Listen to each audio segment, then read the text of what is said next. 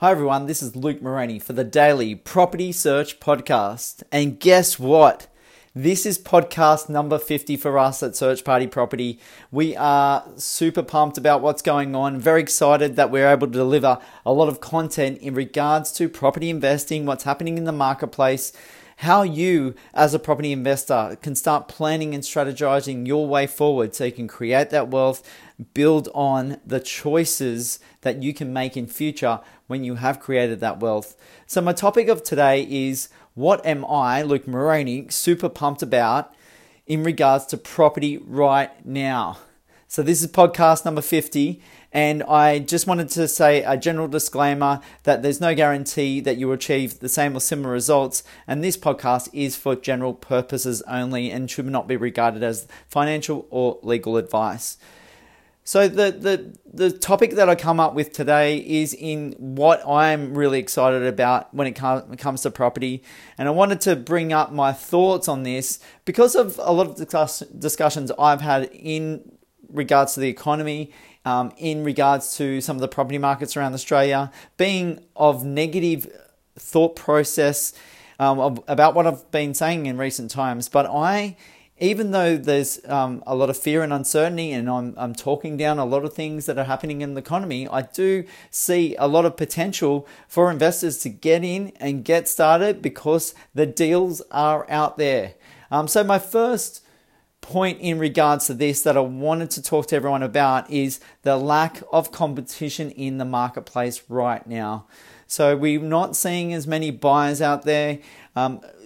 Probably because of that fear and uncertainty that is out in the marketplace, number one. And number two is the tightening of lending conditions. So people are going to either banks direct or going to their mortgage brokers and looking to assess their opportunities. And if they go to a banks direct and they're knocked back, most people would actually just forget about it and won't want to deal with anyone other than their bank.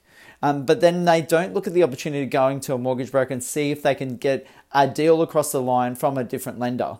So that's one area. The second area is those that actually go to the mortgage broker and actually assess all their capabilities and actually put themselves in a position where they can't actually borrow the amount of money that they could have maybe 2, 3 or 4 years ago when they should have maybe been investing at that stage.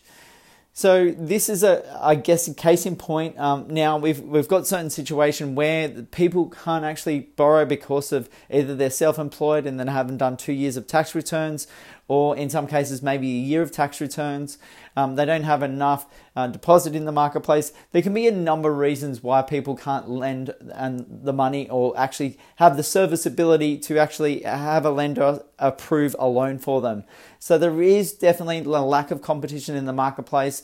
That's what we're seeing day in, day out. A lot of agents are calling us rather than we pushing them to get deals across the line. So that case in point is when there's extra supply and extra calls coming through, we know that there's a lack of competition in the marketplace. And that's some of the underground work that we do to see what's happening in the property markets. Now, if those calls started to dry up, we can know that the prices will start to increase and obviously benefit those who have bought in that marketplace. So when we start to hear that information, again, we will be telling everyone about our experiences as we go along.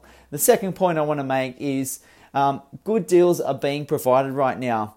Agents are more willing to give some idea on pricing and give a lot of information about in regards to what levels or what discounts that we could potentially provide, even though we might actually negotiate even a lower price or actually negotiate terms, special terms on that contract, whether it be maybe a delayed settlement, whether it be to be longer for pest and building and financial clauses in the contract. So it gives people more time to actually prepare themselves and get ready for a purchase on a property.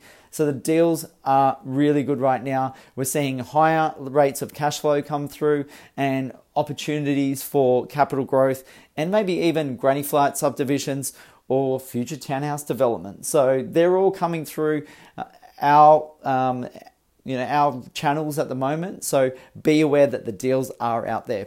The third point I would like to make is that there is real fear and uncertainty in the marketplace. Now, there's conflicting information. I spoke about the idea of the economy not looking too good, but there was a situation where someone actually brought up to me that Melbourne's in an unemployment rate of 4%, and they're actually talking about underemployment there. So, there was probably some conflicting information. What we got to gauge in is, yes, that's the rate now, but what's going to actually happen in the marketplace in 6 and 12 months' time? And that's where a lot of, I guess, the savvy investors are thinking about that. Maybe the media and the property markets may be tapping into that, saying that the property prices come down. What effect does that have on the construction industry? What effect does that have on the retail industry? We've got to look at all these things and how it's actually going to work for us in future. So opportunities are being created because of that fear and uncertainty. People are thinking right now, if they've got their house, I better sell it now, because there might be a 10% reduction, or I might lose my job. Best to sell now and avoid any further dramatic losses in the marketplace. So that's where you as an investor can tap into some of that fear and uncertainty and actually go ahead and look at those opportunities that are being presented. So that is some of the reasons that I am absolutely excited and super pumped. I'd like to be investing in even more property than I already have.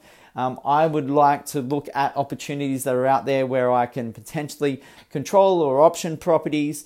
Personally myself, where we can actually look to control the property and actually make the purchase in 2 years or 3 years' time. So there might be some ways that I'm going to look into those opportunities, but you've got to obviously do your research, and not every deal is going to work in that way. You've got to have that person that can align with those conditions of a contract to be able to do something like that.